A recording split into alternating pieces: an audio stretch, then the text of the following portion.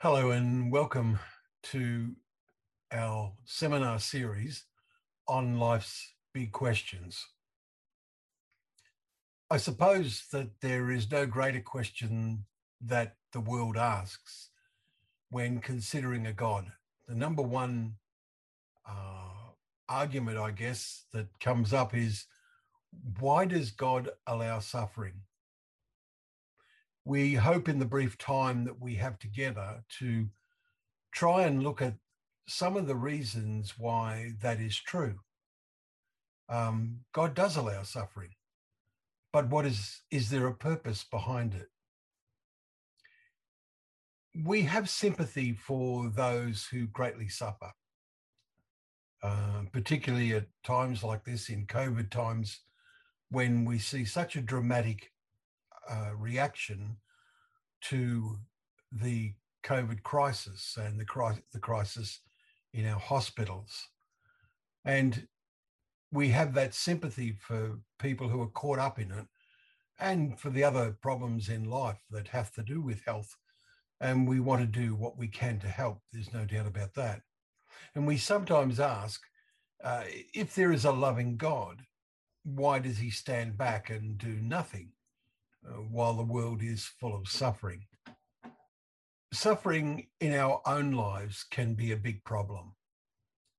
Some of us are not able to believe in God or the Bible until we have found an answer to the problem of suffering.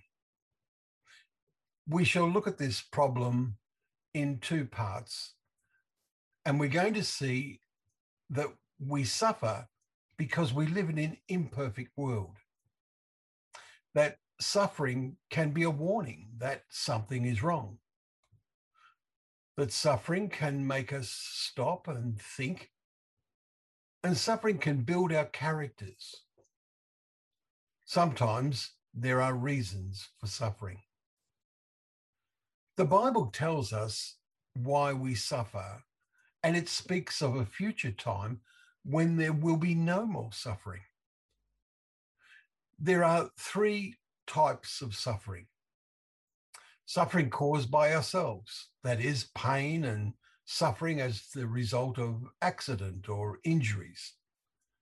Suffering resulting from our lifestyle, caused by mankind in general, war, persecution, and pollution. There is suffering that's outside of human control, floods, earthquakes, illness, and death. And we shall look at these three categories and see what we can learn. Well, firstly, let's talk about our imperfect world. We live in an imperfect world full of imperfect people. And this is the root cause of all suffering. The Bible tells us why there is this imperfection and what has been done to remove it in the future.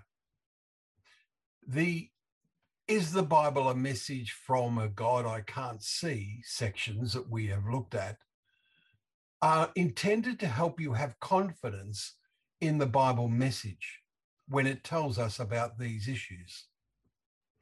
Suffering can be a reminder that we should think about our world, that it is not perfect. To touch.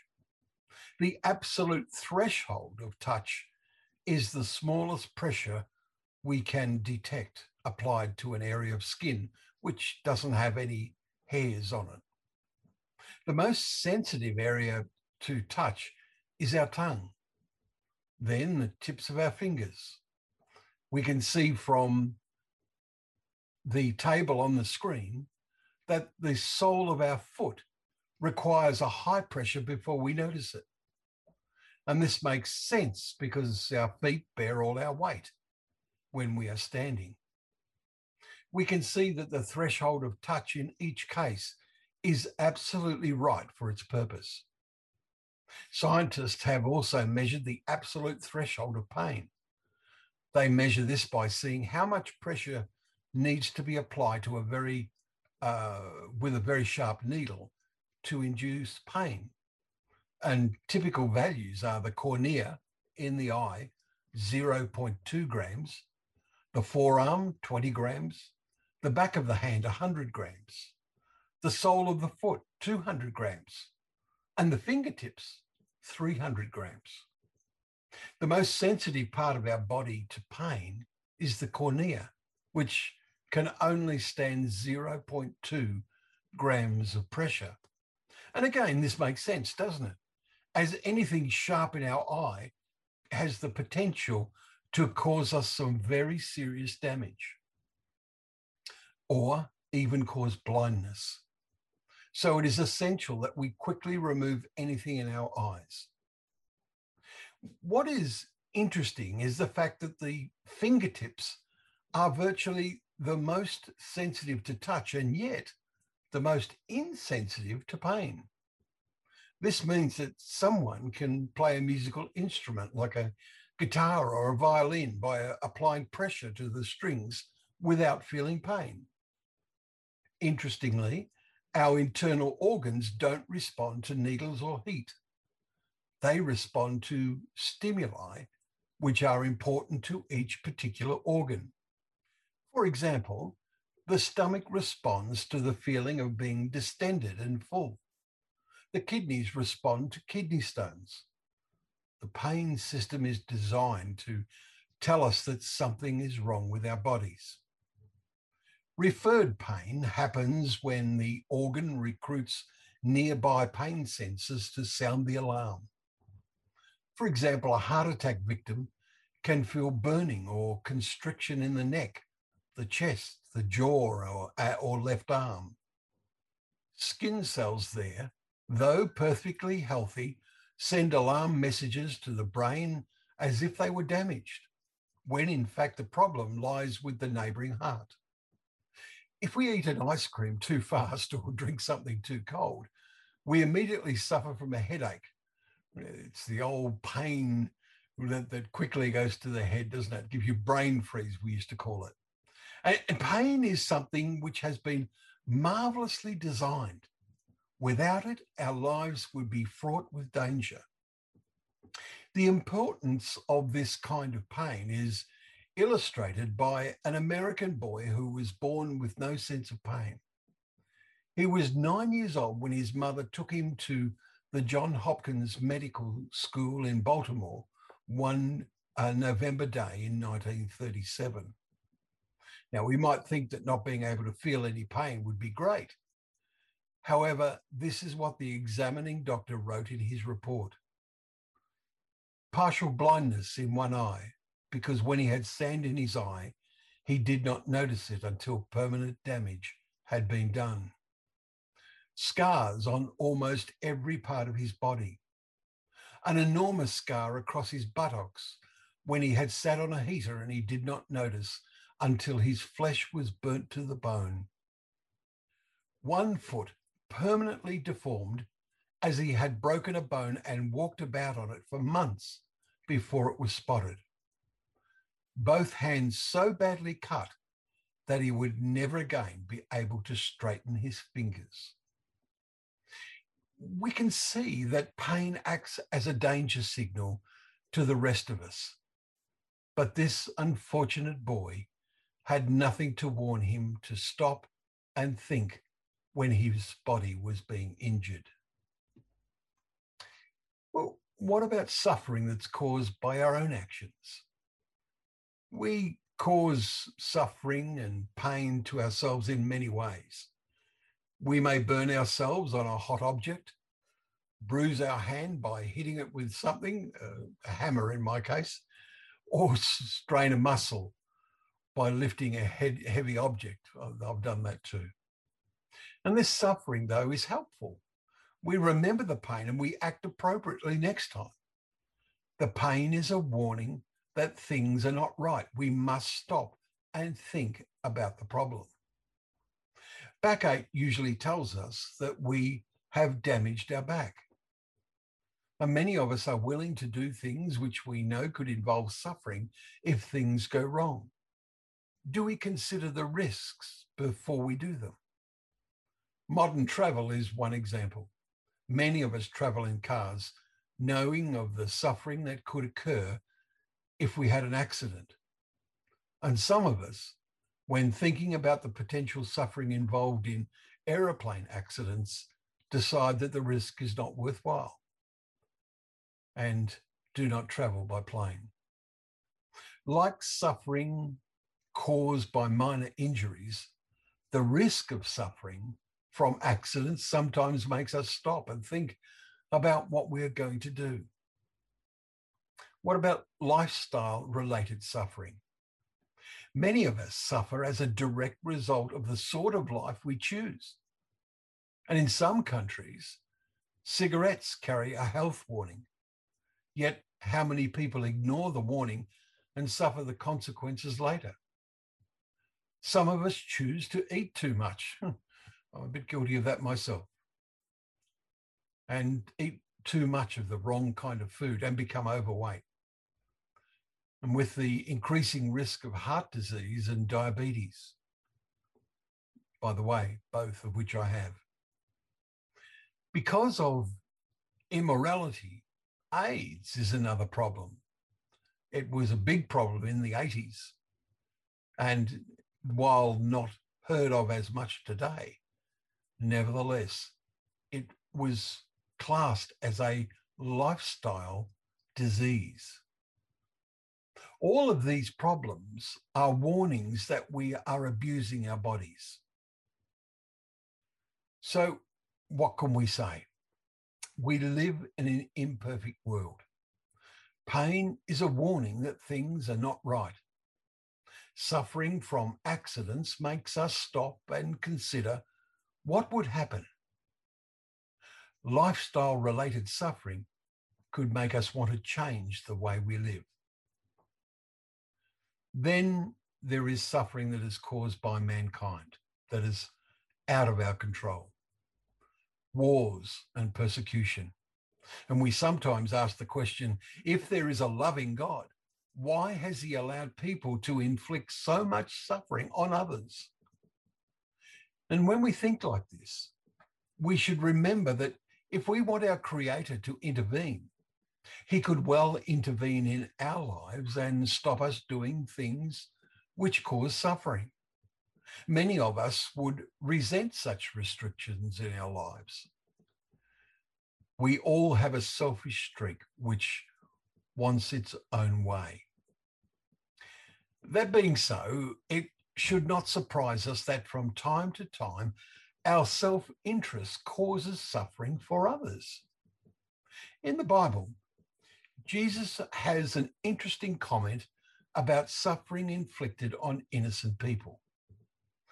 Relations between the Roman governor Pilate and the Jews at the time of Jesus was never good.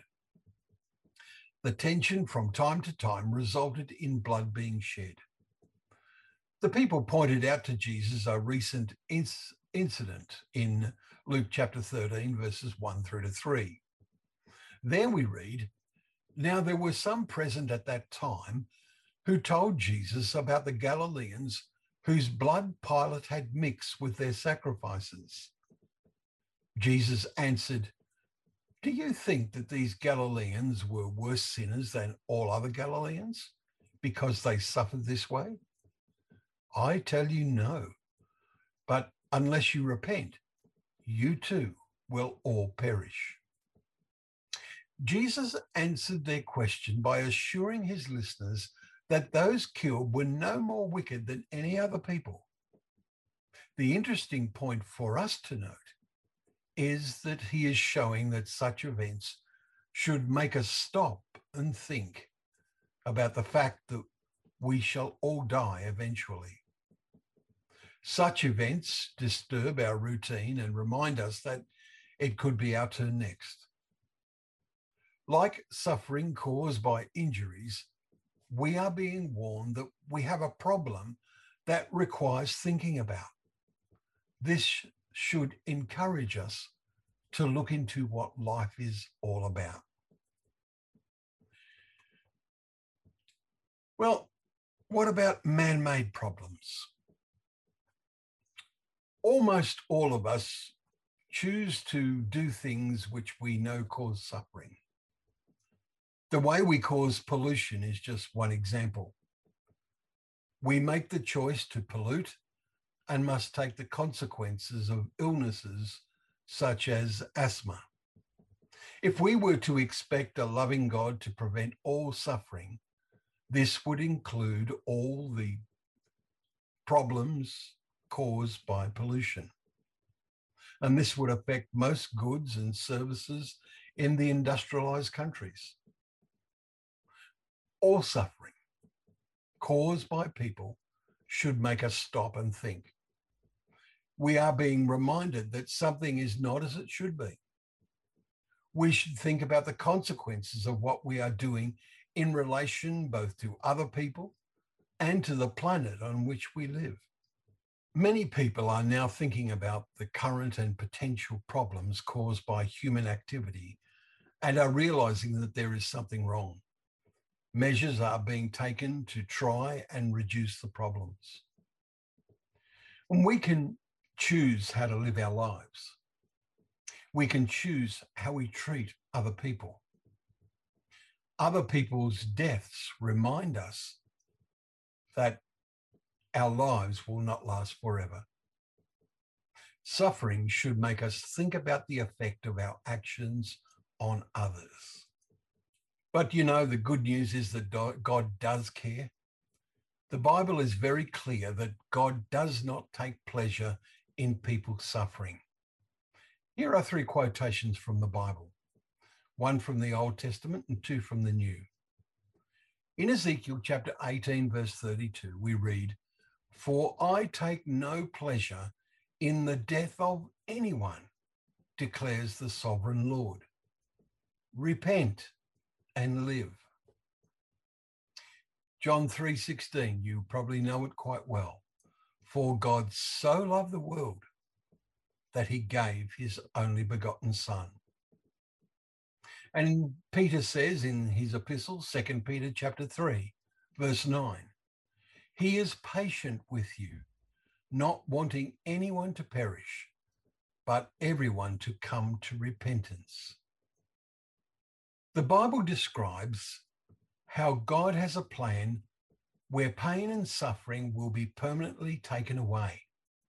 And we're going to look at that in this next section that we'll discuss. Well, as we said, the pain system in our body has marvelous protective qualities. For example, if someone breaks their ankle, a broken bone causes a lot of pain. They don't put their weight on it because it is painful, and this stops them damaging it further. Now, there is a problem though. What if the pain doesn't stop? We all know those who may have forms of cancer or arthritis, or who have suffered the loss of a loved one, or suffered from severe accidents. This type of physical or mental suffering is incessant. It doesn't seem to stop. This suffering can't be switched off. So why did God create continual pain? Now, this question, I admit, is very hard to answer. Some people with continual pain seem to endure far more than others. They can be physically ill or suffer mentally for long periods with no apparent hope of release. Quite clearly, in many, many cases, their suffering is not their fault. It wasn't caused by what they had done. So what is the answer? The Bible, as we have seen, suggests that suffering can be for our own good, even if we can't see the reason for it. And here is one example. In Hebrews chapter 12 and verse 7 and verses 9 and 10, we read, "If you endure chastening, God deals with you as with sons. For what son is there whom a father does not chasten? Furthermore, we have had human fathers who corrected us, and we paid them respect. For they indeed for a few days chastened us as seemed best to them. But he, that is God, for our profit, that we may be partakers of his holiness." Now, let's try and understand what the writer to the Hebrews is saying. God disciplines us as children, and often children can't see why they are being disciplined. You can perhaps think back to a time when you were a child and how your parents told you off for doing something that you thought they were being stupid or were simply being plainly wrong. But can we profit from pain? Sometimes we can't see a reason for God's discipline. But in hindsight, it is sometimes possible to see the benefit gained because of pain we have had to endure.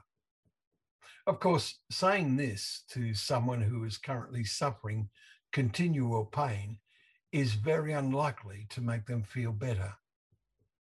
Even spoken with great tact and diplomacy, the words, "Don't worry, this pain you are suffering is for your own benefit," could seem very heartless and cruel. Yet benefit can come from enduring pain. Let's change tack a little bit. Have you ever imagined a world without pain? What would a world without pain be like? The philosopher John Hick imagined what a world without all pain and evil would be like. Here is a quote from his book, Philosophy of Religion. Suppose, contrary to fact, that this world were a paradise from which all possibility of pain and suffering were excluded. The consequences would be very far-reaching. For example, no one could ever injure anyone else. The murderer's knife would turn to paper or his bullets to thin air. The bank safe, robbed of $1 million, would miraculously become filled with another $1 million. Fraud, deceit, conspiracy, and treason would somehow leave the fabric of society undamaged. Again, no one would ever be injured by accident. The mountain climber, steeplejack, or plain child falling from a height would float unharmed to the ground. The reckless driver would never meet with a disaster. There would be no need to work. There would be no call to be concerned for others in time of need or danger. For in such a world, there could be no real needs or danger. To make possible this continuous series of individual adjustments, nature would have to work special providences instead of running according to the general laws, which men must learn to respect on penalty of pain and death. The laws of nature would have to be extremely flexible, and sometimes an object would be hard and solid and sometimes soft. One can at least begin to imagine such a world. It is evident that our present ethical concepts would have no meaning at all. In our hedonistic paradise, there could be no wrong actions, nor any right actions in distinction from wrong. Courage and fortitude would have no point in an environment in which there is, by definition, no danger or difficulty. Generosity, kindness, love, prudence, unselfishness, and all other ethical notions which presuppose life in a stable environment could not be formed. In other words, in that sort of world, we couldn't develop any character. So in the world where we live, we can develop characteristics like love, compassion, kindness, gentleness, patience, long-suffering, endurance. The Bible says that God shows these characteristics and he wants us to be like him. In the Bible, God is described as a loving Father who allows us to choose how we live our lives. We all, after all, generally like to have our own way. But of course, as a parent knows, letting children have their own way is not always the best for them.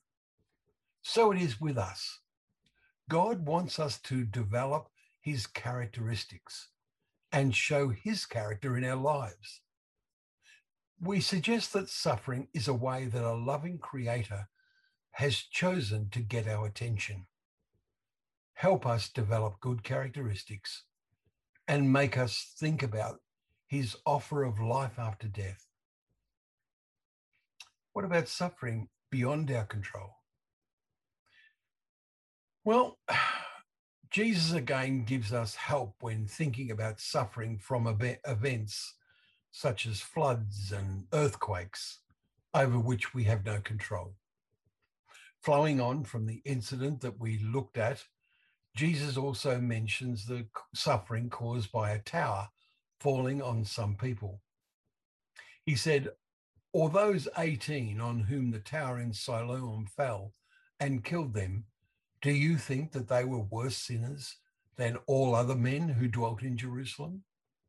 I tell you no, but unless you repent, you will all likewise perish." Jesus repeats the warning that he gave in the previous incident. Stop and think about the end of your life.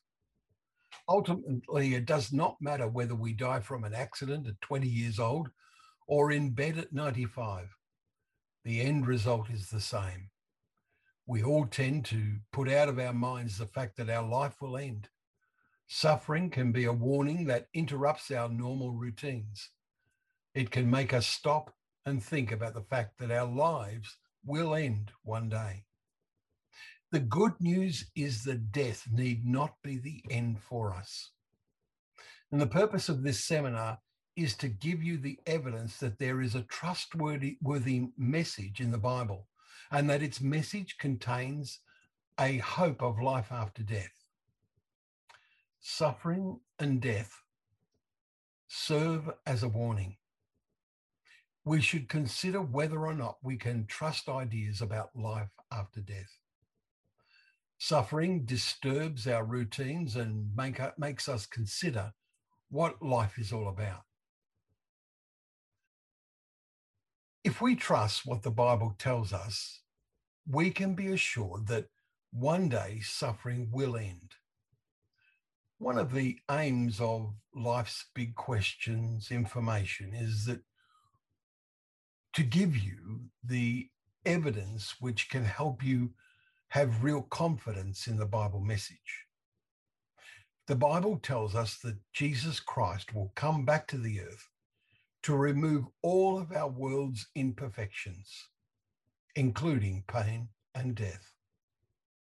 Two examples of this comforting message are found in Isaiah chapter 25, verse 8, where we read, "He will swallow up death forever, and the Lord God will wipe away tears from all faces." And again, it repeats it in Revelation chapter 21, verse 4. God will wipe away every tear from their eyes, and there shall be no more death, nor sorrow, nor crying. There shall be no more pain, for the former things have passed away. The Apostle Paul in the New Testament talks about the creation waiting to be freed at the return of the Lord Jesus. And this is what he says: "I consider that our present sufferings are not worth comparing with the glory that will be revealed in us. The creation waits for the sons of God to be revealed, for the creation itself will be liberated from its bondage to decay and brought into the glorious freedom of the children of God." The Apostle Paul says our present sufferings are not worth comparing with the glory that will follow. The suffering we endure tells us we are dying and decaying, but the Bible says that we can be freed to become God's children. And we're going to look in more detail at God's plan for us in later sessions. And so suffering is part of the consequences of our tendency to want our own way. The Bible promises a time when there will be no more suffering, and we should consider whether or not we can trust this promise. So, in summary, we live in an imperfect world. We have freedom of choice. Our Creator wants us to choose to respond to his love despite our selfish tendencies. Suffering can make us stop and think. Suffering sometimes warns that things are not right. Suffering may make us stop and consider risks that we are taking. Suffering makes us think about the effect of our actions on others. And suffering disturbs our routines and can make us realize that our lives are not endless. There is something wrong with our world.